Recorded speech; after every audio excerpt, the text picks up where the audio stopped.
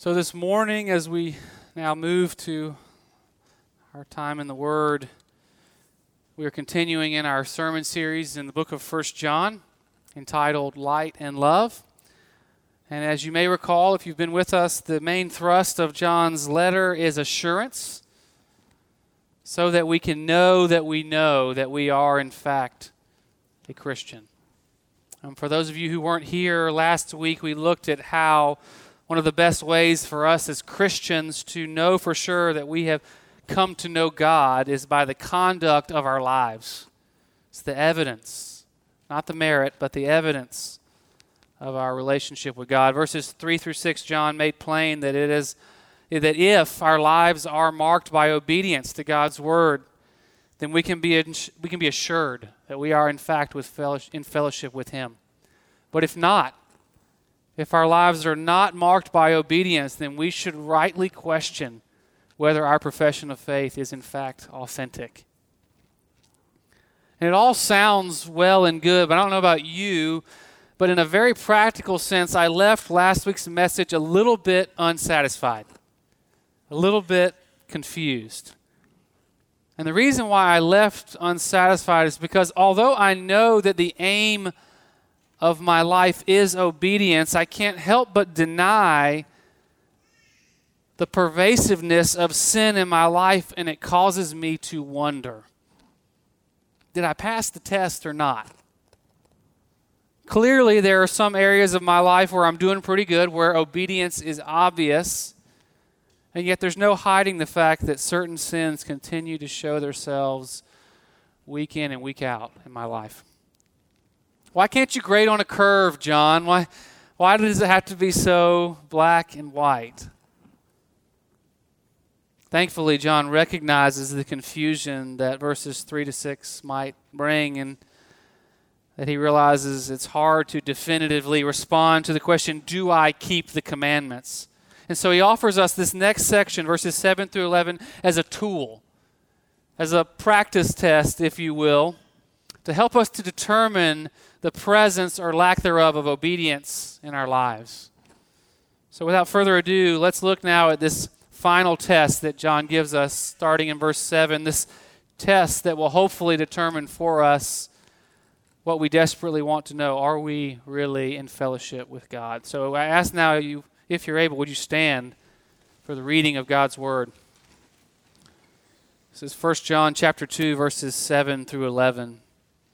John says, "Beloved, I am writing you no new commandment, but an old commandment that you had from the beginning. The old commandment is the word that you have heard. At the same time, it is a new commandment that I'm writing to you because it is true in Him and in you. Because the darkness is passing away and the true light is already shining. Whoever says he is in the light and hates his brother is still in darkness.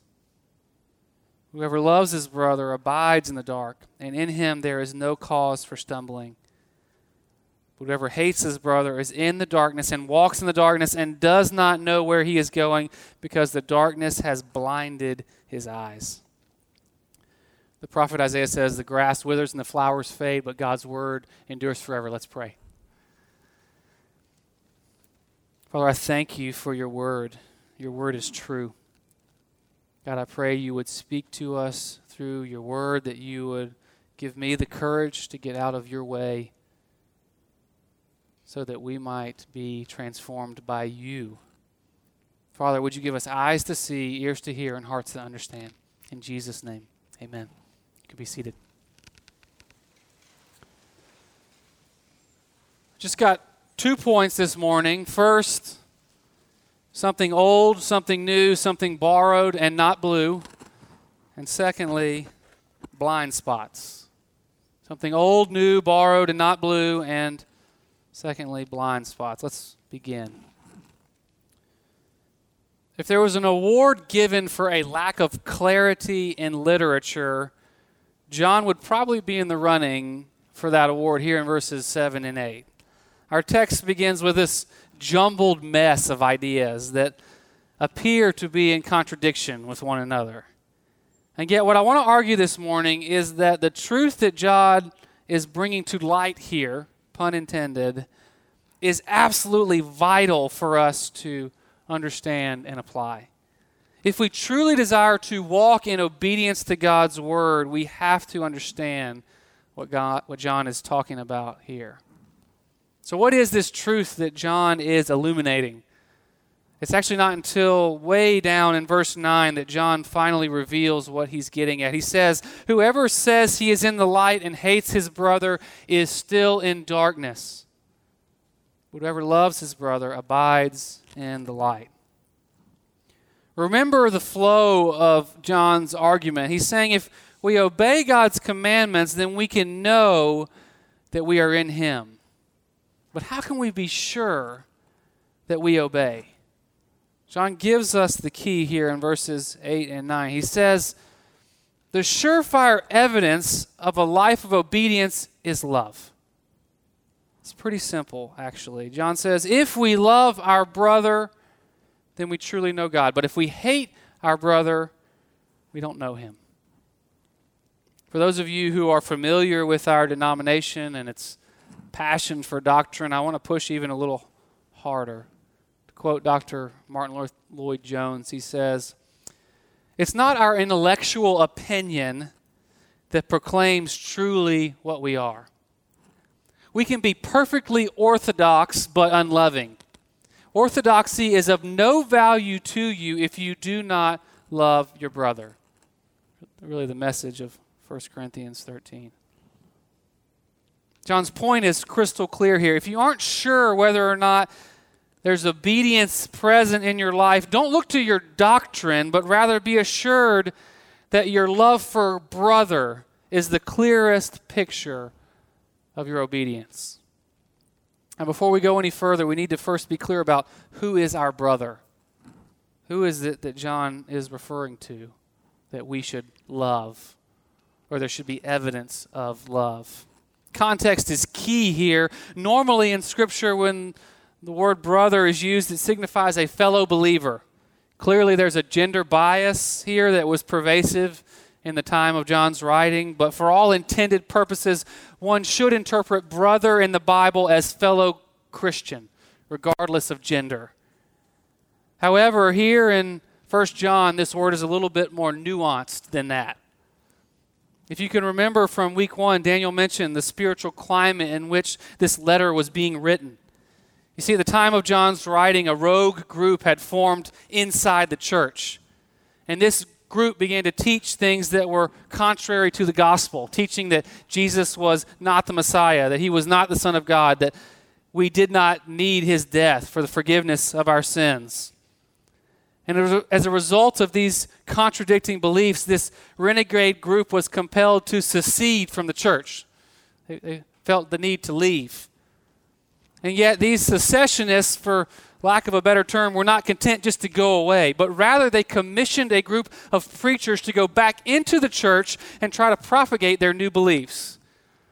And what's important here when we understand the history is that in the midst of all this chaos, these secessionists continue to call themselves Christians. And it's in light of this historical context that this word brother is to be understood.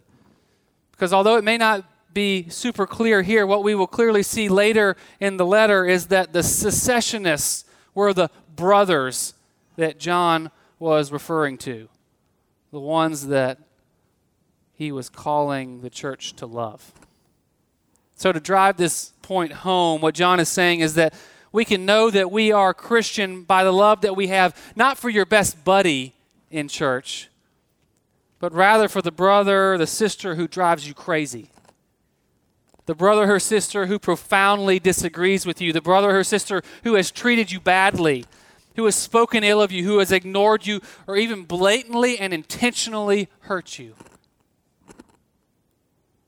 How do we do that? Now, before you throw in the towel, I want you to look with me back at verse 7, at this jumbled mess of ideas, to see if we can figure out how to live out this calling, this truth. Again, the truth that John is commending is love. Specifically, love for fellow Christians, even for those that appear impossible to love. I know that we don't have any of those here, but I've heard they exist, and that's who John's talking about.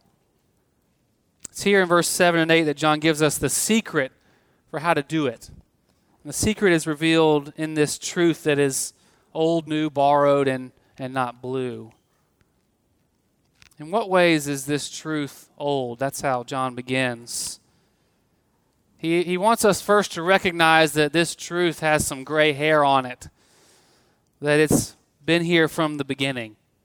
And he's actually right on. If we think about our understanding of the Scriptures, we can look all the way back to the third book of the Bible, the book of Leviticus, and we have this very command to love spelled out for us. Chapter 19, verse 18 says, "You shall love your neighbor as yourself." The very next line is, "I am the Lord," which is God's way of saying, listen up, this is important. Love for neighbor is important. But not only is this commandment old, it's also borrowed. John wants us to know that this isn't his idea. He's not making this up. Verse 7, he says, "The old commandment is the word that you have heard." If we remember from chapter 1, many of these people that John is writing to, they were eyewitnesses. They had actually met Jesus. They'd actually heard him teach. They were present when he said things like this, coming from John's Gospel, chapter 13. "By this all people will know that you are my disciples," Jesus says, "if you have love for one another." John's point is clear. This call to love it's not novel. It's not new. But rather it's been passed down through the prophets and even Jesus himself. That we understand. But then comes verse 8, and all kinds of confusion settles in. John says, "At the same time, it is a new commandment that I am writing to you, which is true in him and in you." What in the world is John talking about? How can this commandment be both old and new? And as is often the case, the most difficult verse in our section is the most important. So critical that we understand what God is getting at. John is arguing that this commandment is new, and that not that the content of the commandment has changed. The call is still to love our brother, but our ability to keep the commandment has changed. But where does this newfound ability come from? The text says it comes from the fact that which is true in him, in Jesus, is also true in us. Church, this is such important foundational gospel truth. What John is saying is that Jesus, he perfectly obeyed all the commandments. It was true in him, which means he loved perfectly. He loved flawlessly. He loved completely without error. So what, Pastor? What does that have to do with you and me? Well, the point is, what the rest of the verse says is that this one who loves perfectly is in you. This idea of union with Christ is being expanded upon, blown up in our face right here, that we are united to Christ and the Holy Spirit is in us, and that changes everything. It means that when we obey, we now obey in Christ's strength. When we love, we now love in his love. It's his power, not ours, that's at work in us. I think there's a beautiful illustration of what this looks like found in the circus of old. It's not how the circus looks anymore, but if you remember, the hallmark of the circus used to be the giant elephants. I think PETA took care of that, which is probably a good thing. But if you remember, when you were a child, maybe there were these massive elephants that paraded around the ring. And what's interesting about the elephants is that the ways that they were trained, the ways that the trainers harnessed this great power, is they would teach them at a very young age that they are very weak. So when the elephant was a baby, they would tie the elephant to a stake. And the elephant would learn that it was powerless to get out of this constraint. That it did not have the ability to pull the stake out of the ground. And so the elephant became convinced that he or she was weak. And the problem was that elephants are not that intelligent. And as they grew over time, they never realized that they actually now had the power, with very little effort, to snatch the stake out of the ground. That they were not, in fact, constrained by this rope, by this stake. Are we not the elephant? No doubt there is a time when we could not love well, when we were bound by the constraints of sin. But the truth is that now we are in Christ. We are strong as the mighty elephant, and yet so often we act like that baby elephant, believing that our sin is too strong for us, that we don't have the power, forgetting that the power of the Holy Spirit resides in us, that with His power we can snatch that stake right out of the ground. That's what the doctrine of union with Christ empowers us to do. It makes us aware that we are mighty in Him and that we have the ability to love well. The last part of verse 8 is important for us as we're trying to live this out. It's especially important for us who live in a Western world who can't help but look at the Bible through this individualistic lens. We think that it's always just about me.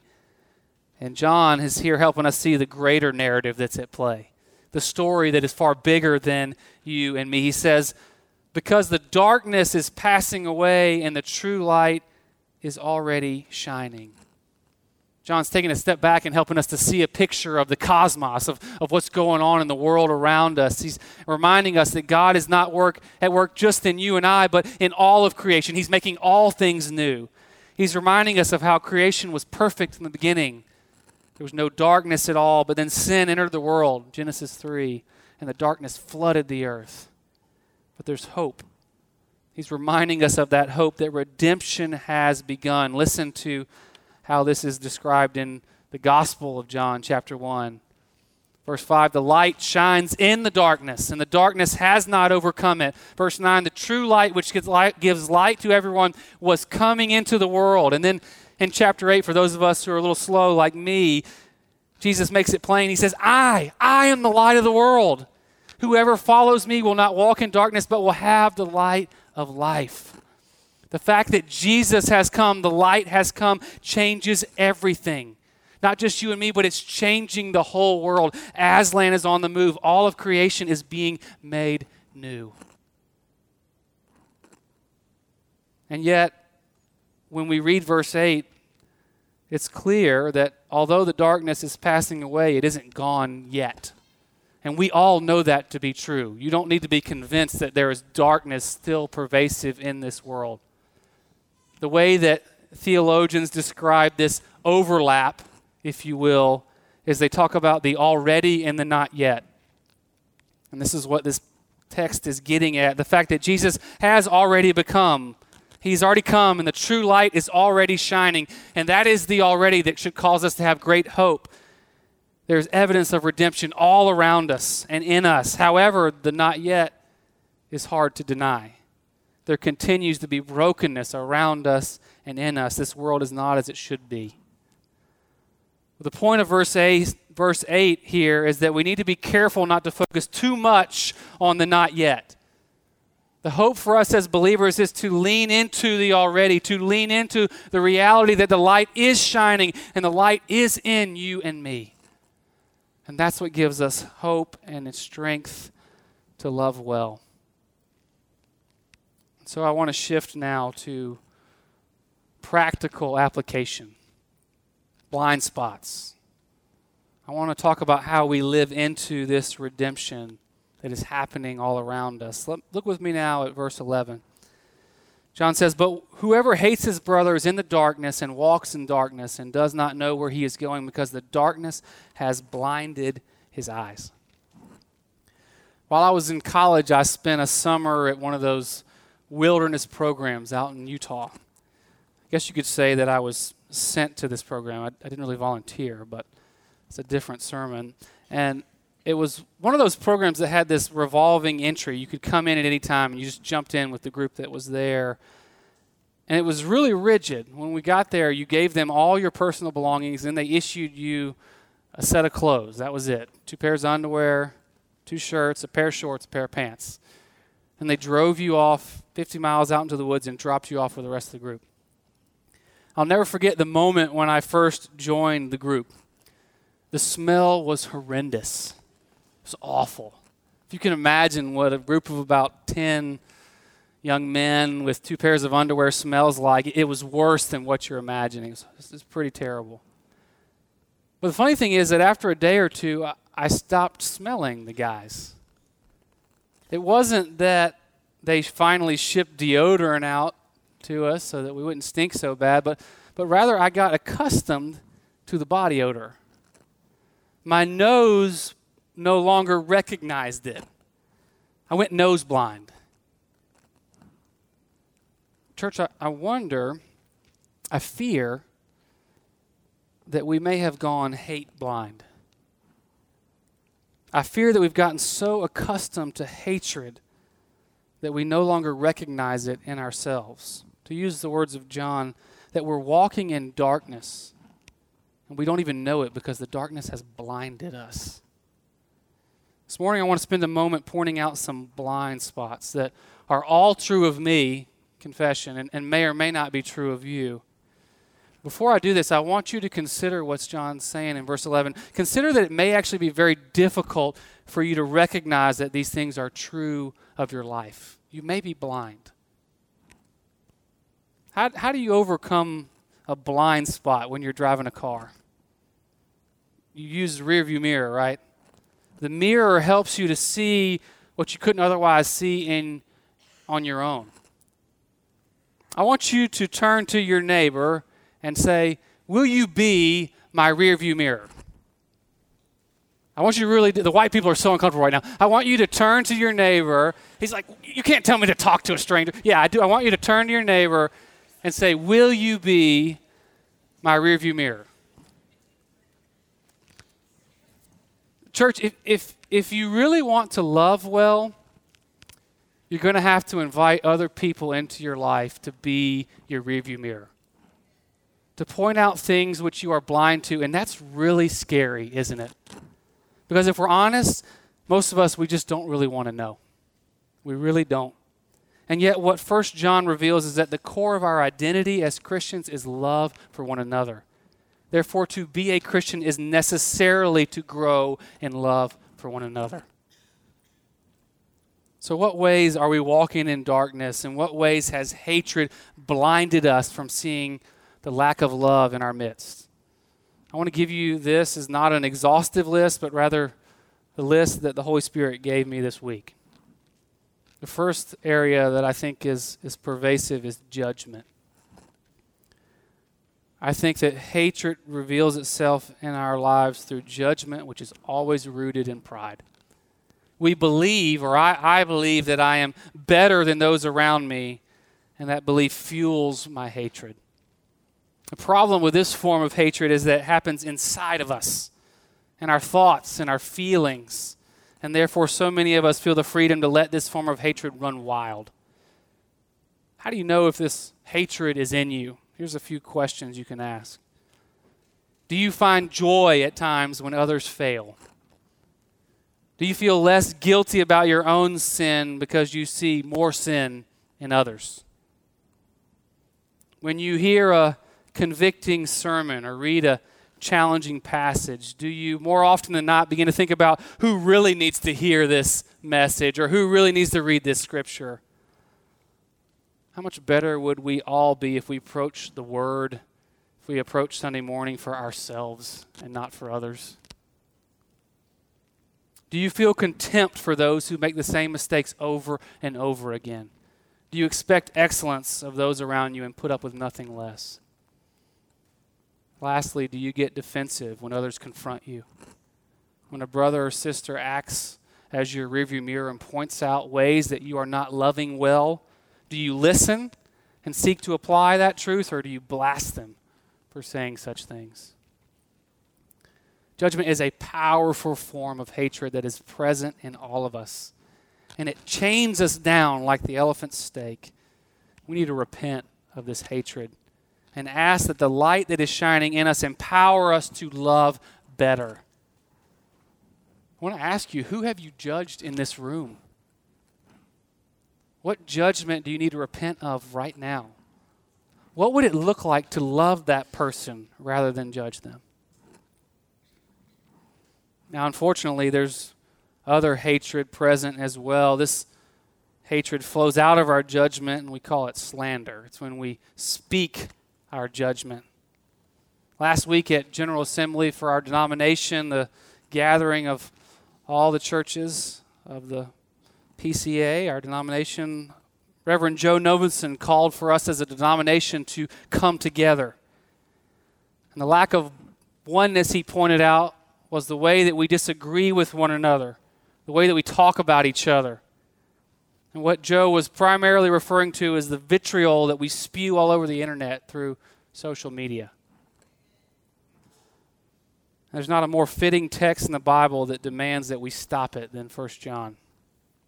Remember the context in which John is writing. There are these so-called Christians that are trying to destroy the church, to pick off members of these congregations. In today's day and age, we would be lighting these so-called Christians up all over Twitter and Facebook and Instagram, tearing them up. Church, I don't care. I don't care who the people in your life voted for, what their stance is on immigration or abortion or homosexuality or gender equality or education style, or you fill in the blank. As Christians, we must not slander. We have to stop it. We need to get off our self-righteous soapboxes and stop posting this junk. It's not love, it's hatred. In Reverend Nobenson's sermon, he referenced a letter written in 1544 to John Calvin, in many ways the father of Presbyterian Church. And in this letter, Calvin was being informed by a friend that Martin Luther has broken fierce invective against you. I had to look up that word. Invective is highly insulting language. Someone is telling Calvin that Luther is shredding you on Instagram, Twitter. This is Calvin's response. I hear that Luther has at last broken out in fierce invective, not so much against you as against the whole of us. But I do most seriously want to ask you to consider how eminent a man Luther is, and the excellent endowments he is gifted with, his strength of mind and resolute constancy, with what great skill and efficiency and power of doctrinal statement he has hitherto devoted his whole energy to overthrowing the reign of Antichrist, at the same time to diffusing far and near the doctrine of salvation. I have often been accustomed to declare that even though he were to call me a devil, I should nonetheless still hold him in such honor that I must acknowledge him to be an illustrious servant of God. Wow. Isn't that beautiful? What a beautiful picture of what it looks like to love your brother. And yet how commonplace and acceptable has slander become in our society, in the church even. Who have you slandered in this room? Who have you spoken out against? Unlike judgment that happens in our heart, slander needs to be repented of out loud. Is there someone here that you need to make amends with because of your harsh speech? Not only are judgment and slander evidences of our hatred, but lastly, our silence reveals our hatred. How in the world could our silence be construed as hatred, you might ask? Remember what Jesus said before. Jesus was not so concerned necessarily about just the individual, but rather Jesus was focused on a new community. That's what the church is, a new community. A community that consists of people loving one another fully. And church, there's no hope for that new community if we stay silent. Part of our loving our brother is to help him or her see their blind spots. Some of you have been hurt by someone in this room, and you need to speak up. You need to let them know how they've hurt you. Some of you have been hurt by me, by Pastor Daniel, and we want to know. I want you to speak up so that we can reconcile. We have no hope for creating a loving community if we continue to stay silent. We have to go to one another, speak to each other in love. And I think it's important to note that we should do this with permission. I've made that mistake many times. We don't go speak into people's lives unless we've been invited. And I hope that you will invite one another. And it's clear that we need to do this with the other's heart and mind. We don't go speak into someone's life so that our life will be more comfortable. If so-and-so would stop doing this, I would be really happy. It'd make my life easier. That's not why we do it. We do it out of genuine concern and love for the other person. It's not easy. But if we as a church could begin to be rearview mirrors for one another, I can't even fathom how much more love would exist in this community. What do you say? You with me? Amen?